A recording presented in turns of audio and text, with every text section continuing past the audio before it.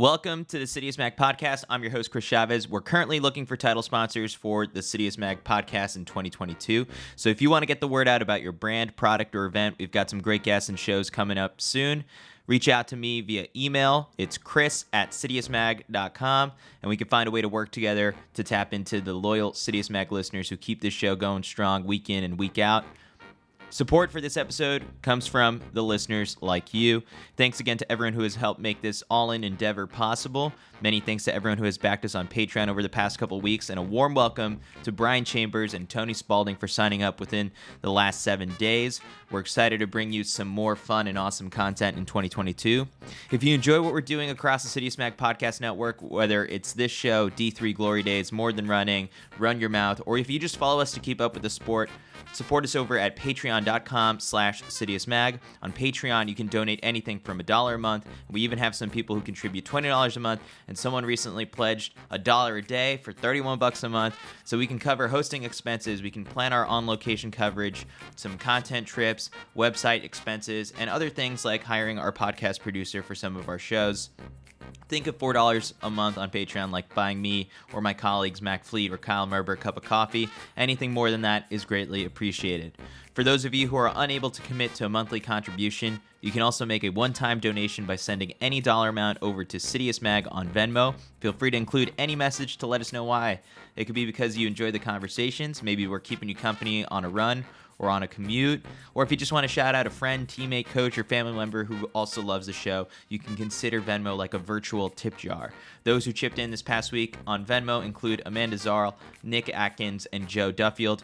You can get your hands on any Citius Mag merch by visiting citiusmag.com and hitting the merch tab, just another way to support us. We added coffee mugs on there recently so that you can enjoy your morning brew while reading the latest edition of the Lap Count newsletter by Kyle Merber every Wednesday. Last thing before we get to the interview, I'm always grateful for the listeners who leave a little 5-star review on Apple Podcasts or Spotify, because your reviews and ratings help new people discover the show and let future sponsors know what you think. Thanks again to all those who've shared some of the most recent episodes on their Instagram stories or on Twitter. I do my best to reshare every time someone tags either me or Citius Mag in their stories. So thanks so much for your support. My guest for this episode is Alicia Monson. She's a professional runner for the On Athletics Club and a 2021 Olympian in the 10,000 meters for the United States. Way before that, she was a star at the University of Wisconsin. And just a few weeks ago, she won her first national title with a win at the USATF Cross Country Championships out in San Diego.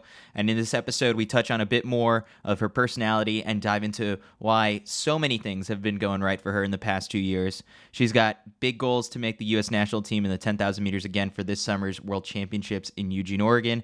And I think she does a great job providing insight into her mindset during races and when exactly it is that she makes her move to break the competition. So stick around for her recap of the super hot Olympic trials, 10,000 meters, the cross-country championships out in San Diego, and her funniest drug testing story is definitely one to remember. So without further ado, here is Alicia Monson.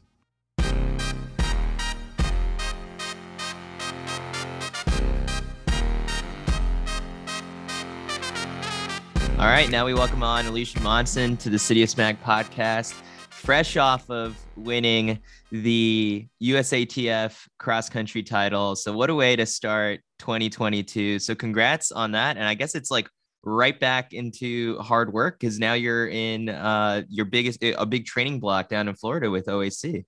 Mm-hmm. Yeah, no, we escaped the cold weather of Boulder, so we'll take it. How has it been? I guess like you guys must have left right after the fires, right? Yes. Well, the fires were about New Year's, so we actually just got here on Wednesday, so just after the race. But yeah, kind of a crazy. It was cold and snowy, and crazy time in Boulder. I like following along with enough of like the people training out in Boulder, whether it's Emma Coburn's group, your guys' group, or even just like the track club guys that are out there. And it's so interesting, just like the different variety mixes of weather. Like you guys had like a really odd stretch, like couple, like in November, I think it was, where it was like 70 degrees on a random day. And then like 2 days or 3 days later, it was like snow on the ground. How have you sort of like balanced that? I guess it's totally different coming from Wisconsin, where you would just like All right, it's December through May is going to be freezing cold. Yeah, no, I actually, it's, even though like it is wintry in Colorado, it's way better than Wisconsin where like it'll snow and you're just running on snow for like 6 months. Whereas yeah, the Colorado days where like maybe it'll snow a foot, but it'll melt like 2 days later. Even, I mean, Dathan will go shovel the track and like the sun will keep it off. So we can just go do a track workout, like, you know, it's 30 degrees outside and you're just fine with the sunlight. So yeah, it's a lot. I went back home for Christmas and was training for a bit there, and it was literally like 15 degrees the whole time. So it kind of toughened me up a little bit and reminded me of that Boulder weather is not so bad. Yeah, I guess for like the average runners out here, like for me, I'm kind of a baby. I see 20 degrees. I'm like, all right, it might be a treadmill day. But for just like even the common person, can you take us into the mind of a professional runner when you see 15 degrees or even sometimes single digits and you have to go out for the run? How do you convince yourself to do it? I mean, one, it's really helpful that my boyfriend Ben is also a runner, and so like it's nice to have someone to do it with you, because if I were alone, I would be like, what I usually do is procrastinate for like a full hour, which obviously if you're a person who has a job, you can't just do that. So I think it was helpful to have someone else to kind of hold you accountable, and also like just to chat on the run to kind of forget about how cold it is, because yeah, it's kind of painful if you're just alone. I think I put it up on my Instagram not too long ago that I think the trap that I fall into is sort of you put on the tights, you check your phone, you scroll through Instagram, then you put on your jacket, you do some more scrolling, then you put on your gloves, and it's just sort of like by the time all these little moments add up, it's been an hour or 2 hours, and you're just like, all right, maybe I won't go for the run. Yeah, but you know, treadmill is always an option, but I don't know. I prefer to get outside just because I get so sick of running on the treadmill after like 3 miles. So Yeah. So take us through, I guess, what has it been now? Almost 2 years, I guess, since you signed your pro contract. And it was interesting because I was thinking more about just a little bit of the past couple of years of your running career. And when the pandemic hit, you were faced with sort of like that decision of just like, do I stay in the NCAA or do I take up the opportunity to sign a pro deal and just, start my professional career ahead of what maybe at that point you were still holding out hope there was the 2020 Olympics. So what was that decision-making process like for you after, to kind of decide my time at Wisconsin has come to an end after, having a lot of success, within the Big Ten and even just nationally being a 5-time All-American? Yeah, it was like when everything was getting canceled and we were kind of like, okay, well, I could just start a master's degree and, continue running for Wisconsin. And actually then Wisconsin as a school decided that for the athletics department, seniors wouldn't get that eligibility. They actually asked us saying, hey, you have so many opportunities, whether it's continuing on in athletics or, business professional work opportunities. And so they said, go take those. So it actually made the decision easy for me, even though it kind of sucked at the time. So yeah, then I signed the professional contract, and it turned out obviously to be the best thing for me because I ended up being able to get a good year of training and make the Olympic team. So yeah, kind of a weird year for me, but I feel like the entire pandemic and having less races was actually a really great transition into the pro world, just because I know a lot of people kind of struggle that first year, but if there's not many races, then it's not really a problem. Definitely.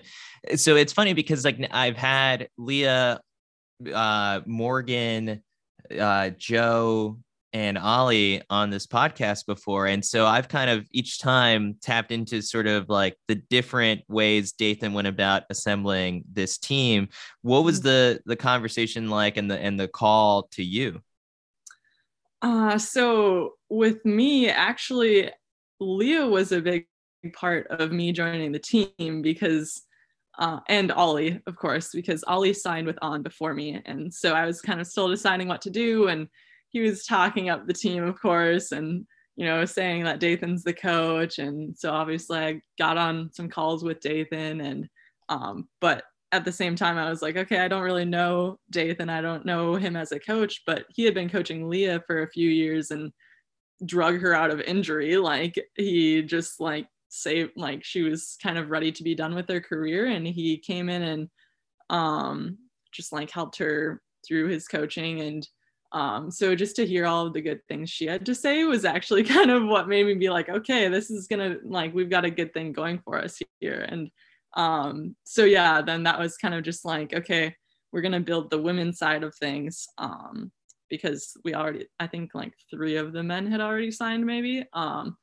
So yeah, that was kind of, and obviously there's a lot of question marks like for us, because at that point, because the team hadn't been built at all, and it was a company that like I hadn't even heard of until a few months before, to be honest. And so just to see like over the past year, like how much they've invested in making sure that we have everything we need, and that we have, Dathan knows like it's crazy how much Dathan has taken on and been successful, because like, yeah, over the past year, we've just kept on getting better. One of the key things as to like why he's been so successful with like helping resurrect Leah Found's career is because of, in his own professional career, he had this slew of injuries. Like, name the body part, there's a good chance Dathan probably got injured with it. And so he knows kind of how to handle that stuff, and also when to pull back, and how to, adjust things accordingly to a person's training based on how their body is feeling. And so Leah has kind of pointed to that being one of the biggest strengths that she's drawn upon from Dathan as a coach. What do you think you've kind of really pulled from him? I think pretty similar. Okay, one good thing about Dathan having broken like literally anything on his body is I could have some pain somewhere, and he's just like, oh yeah, I've had that before. Like, this is how you deal with like literally anything. He just like is also an anatomy nerd just because of that. Like he knows any tendon or whatever. And yeah, and I think also part of how far I've come is Dathan has made several like Olympic 10K teams. And so like event specific, I've been able to learn a lot from him of how he made those teams and what kind of training he did. Obviously my training isn't the same as what his was, but just like what kind of, barriers he had to get through in order to make those teams, and to kind of delve into the 10K distance, because I didn't really do that at all in college. I ran a lot of 5Ks. So yeah, a lot of event specific stuff I think has been helpful, just to kind of see how he did it and kind of keep building off of that. Mentally, how do you break down a 10K, you personally, because you're having a lot of success in it? And the common person, like, there aren't too many like average common person 10Ks on a track. We just kind of think of it as like, that's a lot of laps. Yeah, no, it is a lot of laps. I actually try to zone out the laps for the most part. Like I picture the first 5K as just like getting on the train and getting through the first 5K as easily as possible and like as controlled as possible. And then once you get to the second 5K, you're kind of looking to, okay, where's 2 miles to go? And then once you have 8 laps to go, it's kind of like, personally, I think of that as the time when people kind of start to kick, because they just start ramping it up a little bit. And then, with a mile to go, like, which is weird to think about as like a regular person, that you're kicking for an entire mile, but like that's basically what it is. So yeah, I remember even like at Tokyo, I felt so bad because it was like so hot and humid and we went out fast, that I was just like, I don't want to be alone for this whole race. So I'm just going to hold on until I have a mile to go, and then we'll just see what happens. So yeah, kind of, I mean, I don't know, like as much expertise as you can have at some point, you're just like another person trying to hold on. With that kick coming like so far out, if we want to call that last like mile a kick, is that partly why when we look at sort of, I was looking over some of like your results and stats from like last year, and you set PRs in the 1500, the mile, the 3K and the 5K. And that's really just like sharpening up your speed to be able to cover those moves when people go? Was that kind of like the focus when you guys drew up the plan for the season? Yeah, like a lot of it is just like we just keep trying to get better and having like I have so much more of a base than I had in the past that's kind of becoming my strength now, I guess, is like maybe you get in a 1500 race with a bunch of mid D runners, and I'm never gonna, I mean, I don't want to say never, but I'm very unlikely to just outkick them in the last 50 meters. So we're kind of trying to draw on my strength, and I mean, Dathan's workouts are like different from my workouts in college in that they're quality for like the whole time, instead of maybe just in college I would have a quality like last couple of reps. So it's just kind of building a ton of base so that I can get into these like high level 5Ks or 10Ks and be able to hold on and be able to put myself into position at the end to maybe do something good. Who do you think has the best kick at the end of a 10K right now on the American side? Okay, it's hard. So like I would say in a foot race kick, like last 100 meters, I mean, I want to put money on myself, obviously. But okay, I would like to see someone like Josette Norris run a 10K. Because I think we could have a really good kick. It's just a question of, whether someone could be there to kick at the end. But I don't know. I would say, I think with my 3K speed, I think that, I come from a good spot to kick at the end. But I mean, like Emily Sisson last year, obviously she just like ran away from us so that none of us could foot race her anyways. So yeah, I don't know. I'd be interested to see if we have any kind of sit and kick race coming up in the future.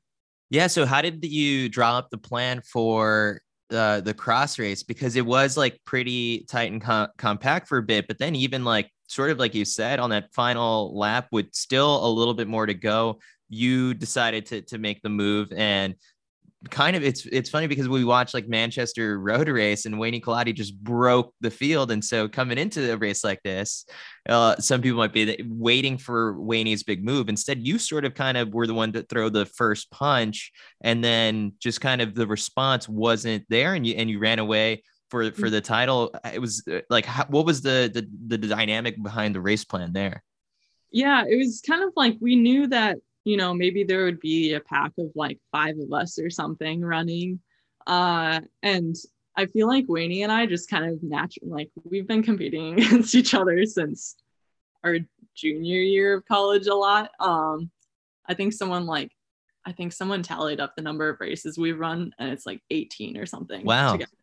And so it just kind of was like, we just naturally, went to the front and ran like side by side for the whole time. And the whole time I think we were both kind of just like measuring each other, taking curves and stuff just to see like how, maybe you throw in a little surge and see how the other responds. And I also I went into the race, Dathan and I had kind of said, okay, just stay controlled for as long as possible because we're just going to trust my kick. And but then as the race kind of went on and we kept on, like by the time it was the third lap, it was just Wayne and I.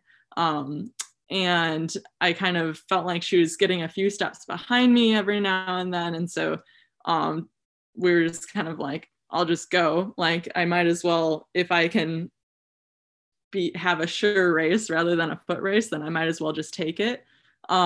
Which afterwards I kind of wish that I would have just waited, because the last lap was like so sad for me because I just felt so horrible. Like we had run pretty fast actually. I don't like, yeah, I kind of was regretting it by the last lap, but it made it so that I wasn't like anxious about going into the end because I was just kind of running by myself. But yeah, I don't know, it was kind of like just, yeah, go until you can't anymore out there. Yeah, it's like striking a good balance of like assessing risk. It's like, and then also reading the field. So having raced Wayne like so many times, when do you know like, okay, I think I've got her this time? Like, is it something you pick up on I always go back to hearing how Meb has described like the 2014 Boston Marathon, where he's like listening to how his competitors are like breathing, or like he, takes form cues and sees like, oh, this person's like, really falling apart already. And so he's able to judge these things. And again, in the mindset of a pro runner, you guys know that kind of stuff. So in the head to head with you and Wayne, have you picked up on things?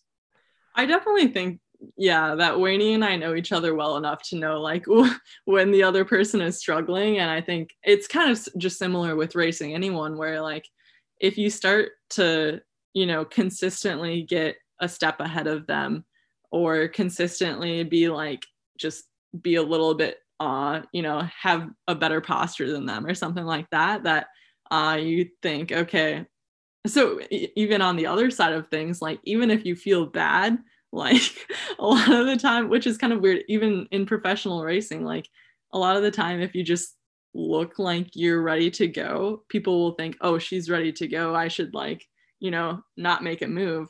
So I don't know, it's kind of just striking a balance of like sticking your head in it, but also like not going in over your head. So Yeah. And sometimes faking it. Like you don't want to let the other person know that you're falling apart. yeah. Like I feel lactic all the way in my head right now, but I'm going to pretend that it's fine. So in the case of one of the races where I feel like it was a death march, obviously the one, what I'm bringing up, the Olympic trials last year. How did Emily Sisson was the one who just kind of took it upon herself to just like break the field from early on, and then really did become a race for the second and third spots. Well, how do you shift that game plan in the middle of a race and just kind of know, all right, she's gone, I have to go to battle with, 5 other women now? Yeah, it was kind of a surprise to me, to be honest, during that race, because Emily got it going from like after 1 mile. So that's like a long time to keep racing. And so it kind of did change to like, okay, where is everyone else? And after a while, it was just like a pack of 4 of us. So at that point, you're just saying, okay, I have to beat one person in this pack, as long as the other people aren't coming up on us. And so it was also hard at that point because it was so hot, and like literally halfway through I knew that like this was not not going well for me, like I'm already dizzy. So I was just kind of like trying to focus so hard on like keeping it together and racing for second or third, but then basically we still have to try and chase Emily as much as possible because people are still behind us. And so yeah, I'm like, by the time it was like 1 to 2 miles to go, I can't even really tell you what happened because I was like so out of it by that point.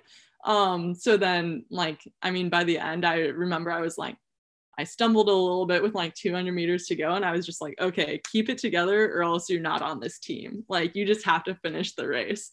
So yeah, it's kind of a weird, like I definitely tipped the balance a little bit during that race because I just was trying to finish at that point, but luckily I had already put myself in a good position.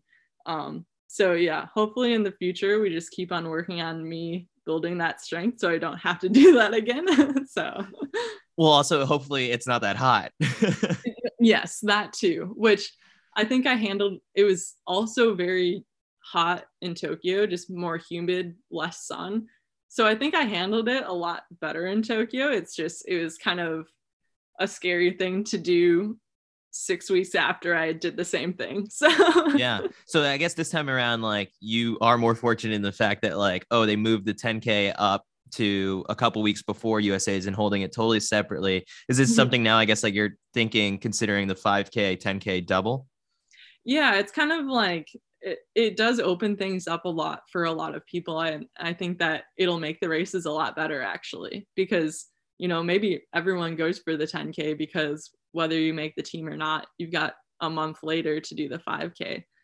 So I think I think it'll be interesting to like, I mean, hopefully I make the 10K team, but then whatever happens, like then we can kind of rehash things and be like, all right, do I want to rest?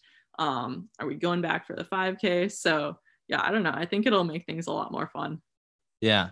I want to go back to the trials from last year. And when you wake up that morning and you see what the temperature is, and I guess at that point they moved the race up like only like an hour or so, I think, right? And then had it been not the trials, any other day, you wake up in Boulder and you see that weather forecast and you have a really hard workout, would you have just pushed it back to like later on in the afternoon, skipped it entirely? Like, how would you have approached that in any other setting or day, not being the trials?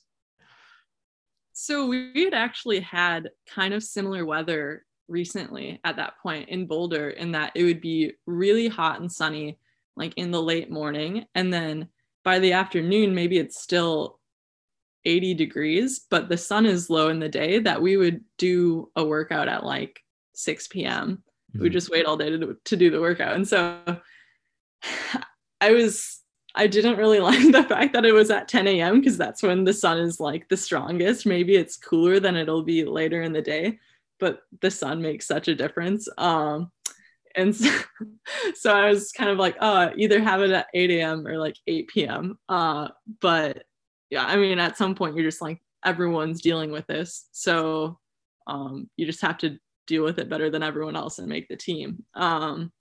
So yeah, I mean, when workouts are like that, we usually just say, let's not do it in the morning. Let's just do it in the evening once the sun is starting to set a bit. So that's what I would recommend to people if you're thinking about working out in the morning when it's getting warm, or like 5 a.m. I guess. But yeah. So did you wake up that morning and just like start pounding water, put on an ice vest until the last like minute or like until the race like actually began? Like, how did you sort of acclimate your body and keep that body temperature down?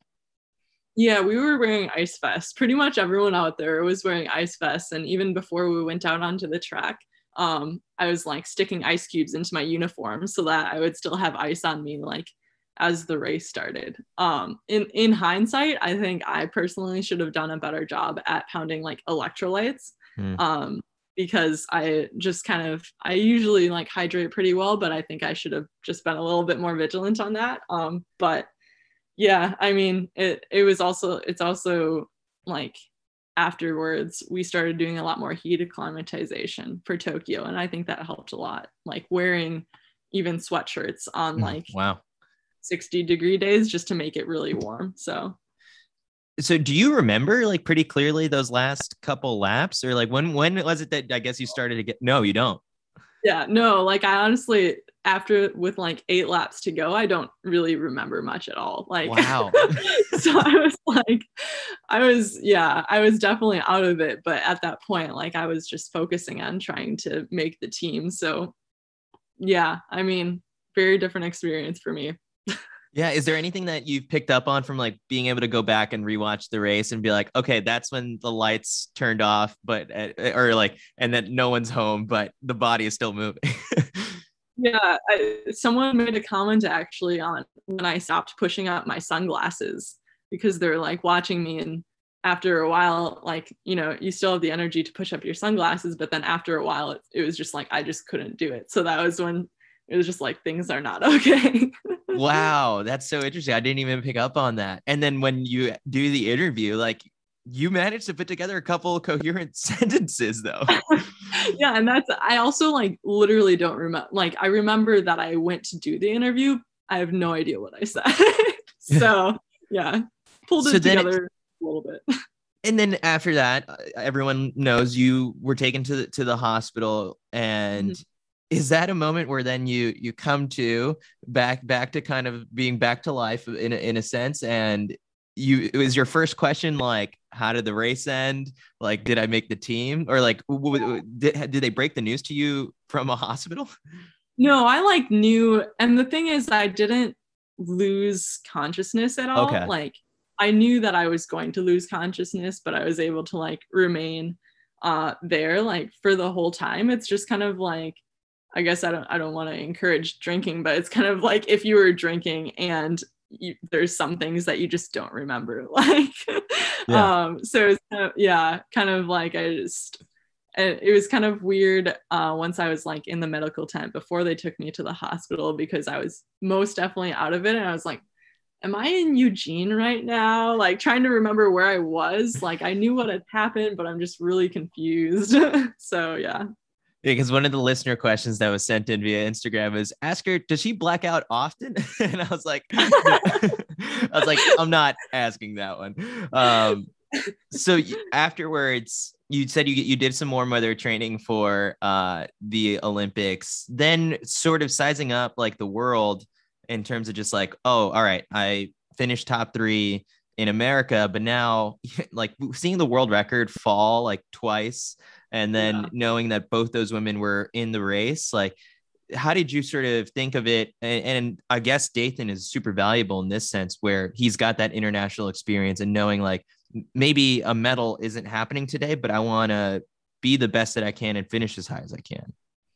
Mm-hmm. Yeah, it was obviously, yeah, like there's some crazy races that went on this year. And I also had never really, done an international race like that. And so we kind of went into it actually being able to key off of like specific people that I knew I could kind of place around, like the other 2 US women. Like we would be able to basically run together most of the way, and that's kind of what we ended up doing. And then a couple of other athletes who, like Coco, for example, we knew that like I could probably be somewhere around her. And so just like athletes who we knew kind of had similar abilities, because it was like, I can't remember what pace that race. I feel like we went through 5K in like 15:15 or something like that. Like definitely faster than my comfort zone. But it was kind of just like hang on to the people that you can hang on to and hope for the best by the end. So, and also like just gaining experience, because I hadn't gotten that, and hopefully in the future I'm more fit and more able to potentially put myself into a medaling position. But for now, just making the best that I could make out of the day, and that meant keying off of other people basically. Yeah. So you end up finishing 13th in the final. Now, how do you sort of approach goal setting for 2022 after that, in conversations with your coach and your training partners about, now it's hard enough to like make the US team, that like you don't want to kind of get too far ahead of yourself and make like world goals, but they are out there. You kind of do want to set them so you know that you have something to shoot for. What are your goals for this year? Yeah, I mean, you said making the US team is like so hard that if you make the US team, you can do pretty well at Worlds, really. I mean, like, if part of the issue is there's such a wide gap between like what the world record is and what we often run, like a full minute at least. So part of it is just like, okay, how fit can I get? And what can I do to put myself in a good position? Because maybe it's a race where we're not going at world record pace.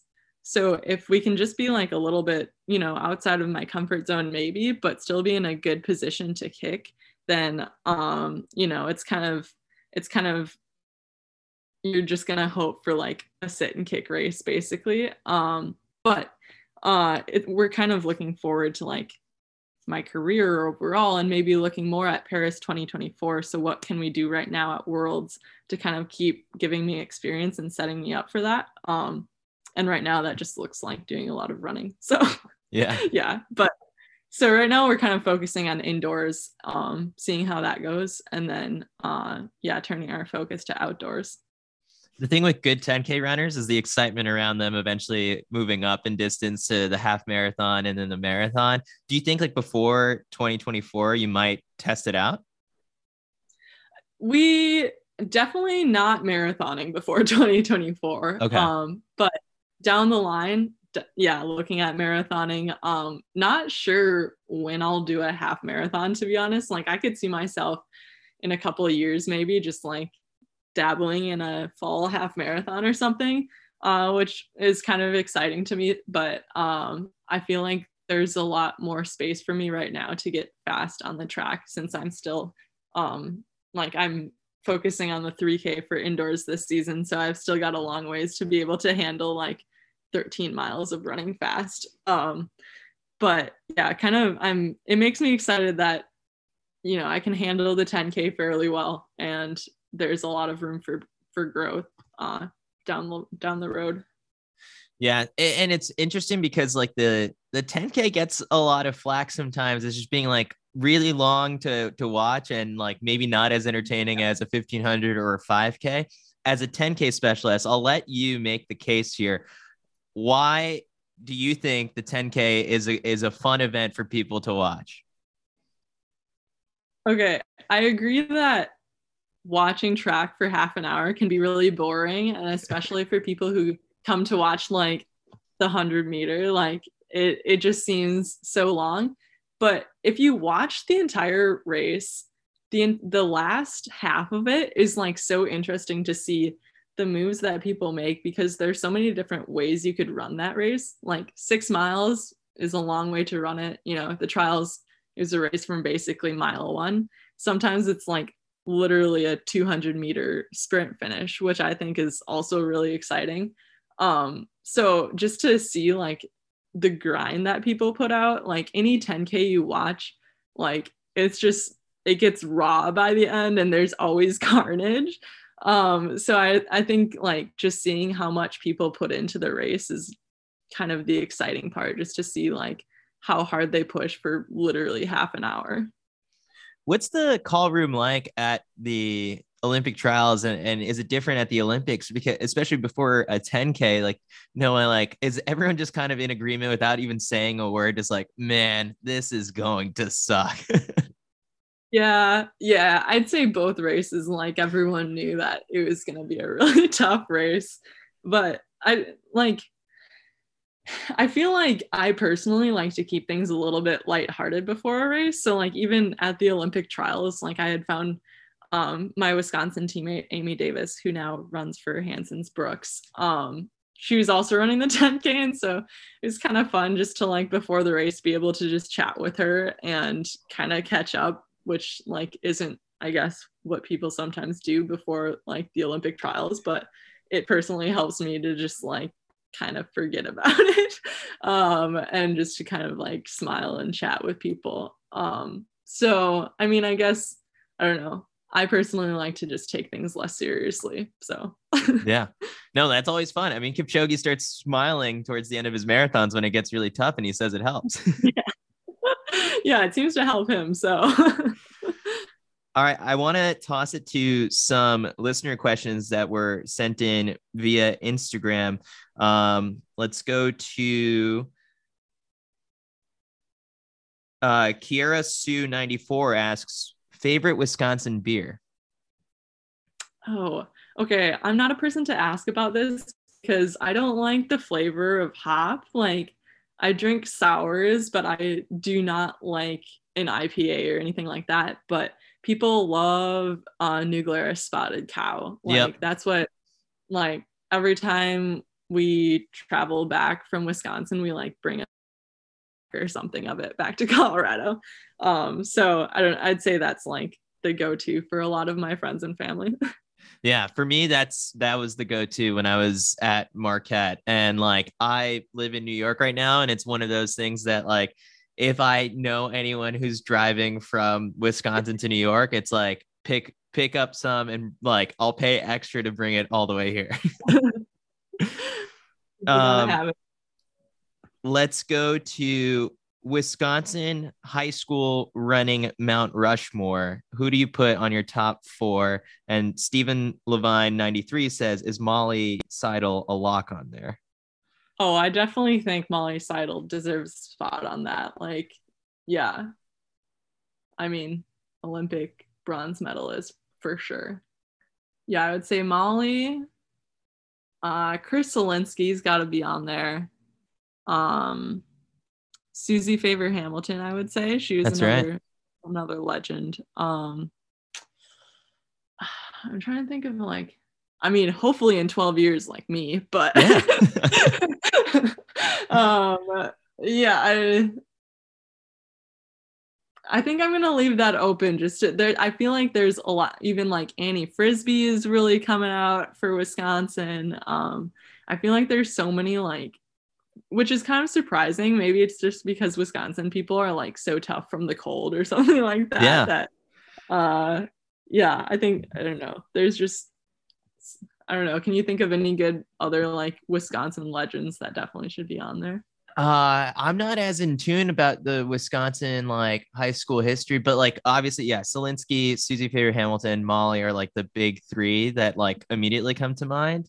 Yeah. But it's funny that you brought up sort of like the Midwest tough aspect of it, because Justin Britton submitted a question and asked was like, what do you think is it about Midwest runners that makes them so tough? Yeah. I mean, I would say like honestly, we were actually talking about this yesterday because I was like, oh, it's kind of chilly. And then they're like, you just came from Wisconsin. And it's just like honestly different. Like some survival instinct comes out of you when it's like negative 30-degree wind chill and you have to go out for a run. Yeah, I would say just like people willing to grind and to like make themselves hurt probably is what brings Wisconsin people success. Someone asked, what's your favorite creation on at These Are My Snacks? So this is your food Instagram account, right? Yeah, my friend and I made that in college like 4 or 5 years ago. We were active on it for like a year and then we just never did anything about it. So I mean, you can go look at it. It was active quite a while ago, but we were like super into, I mean, I still am super into snacking, but I just like don't have the time or energy to take pictures of it. I mean, we were just super into like toast basically and waffles. We were big into waffles. Yeah, man, I kind of forgot about that actually. Yeah, I just went back and like I did a quick search on it and I was like, oh, I didn't know this was a thing. Yeah, it was a phase. I don't know. Wilmer92 asks, what's the most important strength exercises in your routine? Oh, I've actually had like a long kind of progression of strength because I played basketball in high school, so I did summer weightlifting and stuff.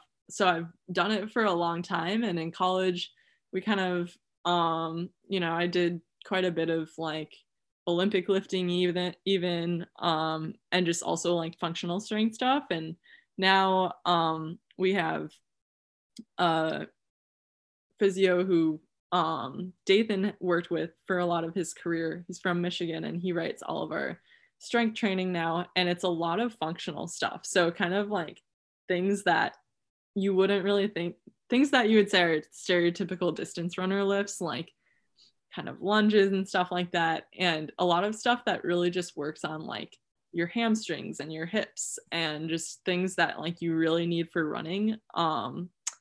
So I would say yeah, kind of focusing less on just like getting really strong and more on like what's gonna make me a better runner, and also like even out the 80 to 90 miles a week so that I don't just like feel pain. So Yeah. yeah, a specific thing I would say is a lot of, we do like banded hip exercises before every run, so like clamshells or like sideways walking, I don't know how you would say that, but just a lot of like activation I think we do. Carter Limbert asks, will you go on the Coffee Club podcast? We'll see. I mean, they haven't invited me on. Yeah, I think they were planning on waiting until we're at training camp, because if they're in Boulder, like there's so many people around that there's lots of opportunities for people to come on the podcast. Whereas when we're here training at Florida, like there's not as many people. So I think they were just kind of waiting till they're stuck with us to like put us on. So yeah, we'll see if I'm worth it. So yeah, I'd argue the Olympian title lets you cut that line. Yeah, you'd think, but maybe I'll have to require that they make me a coffee in order for me to go on. So yeah, Are you as big of a coffee fan as those guys? Oh yeah. I mean, part of it is that I was on a college team with Ollie and Morgan, and so they had like a Breville espresso machine, and then during quarantine, I also bought a Breville espresso machine. So, yeah, it's kind of been acquired from them, I guess. So I think pretty much everyone on our team is pretty into coffee. I like that. Yeah. All right, final questions that I ask every guest. What's the funniest drug testing story that you've got? Oh man. Okay. There's a specific okay. The specific one was it was the first time I ever individually made nationals, and it was my sophomore year of college of indoors. I made the 5K. And afterwards, like I don't know how well I did. I probably got like 14th or something, but I was obviously like the people who win get drug tested, and then there's just random selections, and I got randomly selected. So this is like the first time I've ever taken a drug test. And I didn't know that you were supposed to like get your coach or your trainer beforehand to like tell them. And so I just went with the people, and my coaches and trainers were like freaking out because they didn't know where I went. And like, I wasn't supposed to not tell them.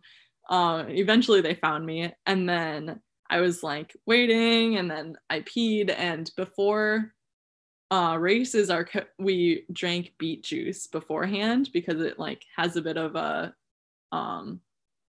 helpful effect to like open up your blood vessels to race. I don't really drink beet juice anymore, but it maybe helped, I don't know. And so usually if you drink beet juice, your pee is like kind of pink, kind of red. And so I came out with my pee, and I was like so embarrassed because like Carissa Schweitzer had won. Obviously, like she was kind of a role model for me because like I was a young kid in college, and Carissa was winning all of these national titles, and I was just like so embarrassed to walk out with my red pee. But after a while, like I still drank beet juice before races in college, even like when I like won a national title. But it was just kind of like that first time that just was like so awkward and embarrassing for me. The funniest thing is it's like, and it's now you two were Olympic teammates, but you telling that story, I really wonder if like she ever really noticed or She probably did not notice at all. Like I'm sure she like doesn't even remember me from that. Like, but I'm just this little like sophomore, like so nervous. Yeah. That's funny. I hope she hears this and like is like, oh, you know what? Now that I think about it, that was kind of weird. Yeah. Yeah. If you could go on a run anywhere in the world with anyone from history, they don't have to be a runner. Assuming they could hold a nice little conversational pace with you, where would the run take place, and who'd it be with? Oh, there's like so many options you could do. Okay. Honestly, one thing I've always thought would be interesting was to see America like before we inhabited it. So I think it would be interesting to like go for a run with Sacagawea, like on the Lewis and Clark expedition, just to like see what things looked like, you know. Yeah, I don't know. I mean, I'm looking out this window and I see just like millions of houses. I just like think it would be so cool to see just like the forests, and I don't know. I feel like, you know, that would just be so interesting. Wow, that's actually probably the best answer I've ever gotten to that question. I never thought about it in that way. Yeah. I mean, I might trip over some roots, and I'm sure it would be kind of difficult because there's like no roads, but I don't know. I just think Sacagawea sounds like an interesting person. So yeah, I'll go with that. I've always thought as well, like, I think I've heard this question once where it's like, if you could pick any like historical figures to like have a social media account, like whether it's an Instagram, a Twitter or whatever, like who would it be and what would the platform be? And I always thought Lewis and Clark would have probably one of the coolest Instagram accounts. Yeah. They're like, dude, I found this mountain. I don't know. But, yeah. And it's like they get to name all the geotags for it and all that stuff. Yeah.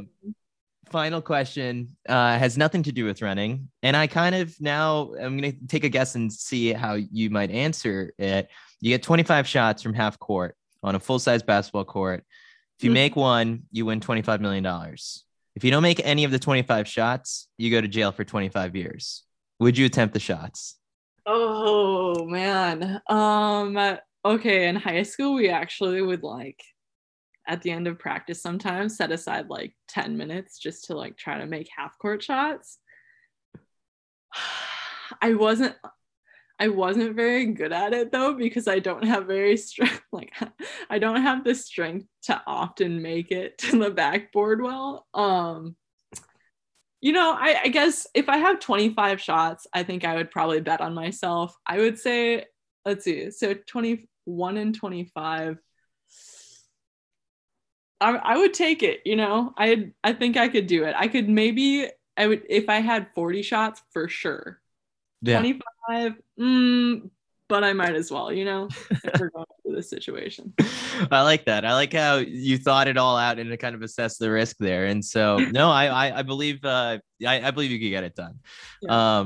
Alicia, thank you so much for doing this. What's the next race you've got coming up? You said focusing on the 3K for indoors. So I'm guessing Millrose Games? Yep, I'm doing Millrose in a couple 2 weeks. So, yeah, it'll be fun to kind of get the speed going. Yeah, awesome. Well, wishing you all the best of luck in training for that. Enjoy the warm weather in Florida, and we'll see you at Millrose Games. Awesome. Yeah, thanks. The Citius Mag Podcast is a production of the Citius Mag Podcast Network. It is produced and edited by Mike Zerzolo. Did you enjoy this episode enough to dish out a couple bucks? Support Citius Mag by pledging any dollar amount over on patreon.com/CitiusMag to join our loyal legion of backers who keep this show going strong. If you're on your phone right now, you can also open up the Venmo app and hit us with a one-time donation to @CitiusMag. We've also got merch over on CitiusMag.com. Any way you can show your support goes a long way. Thanks for listening. I've been your host, Chris Chavez, wishing you some happy and healthy running. Legs are feeling good. See you next time.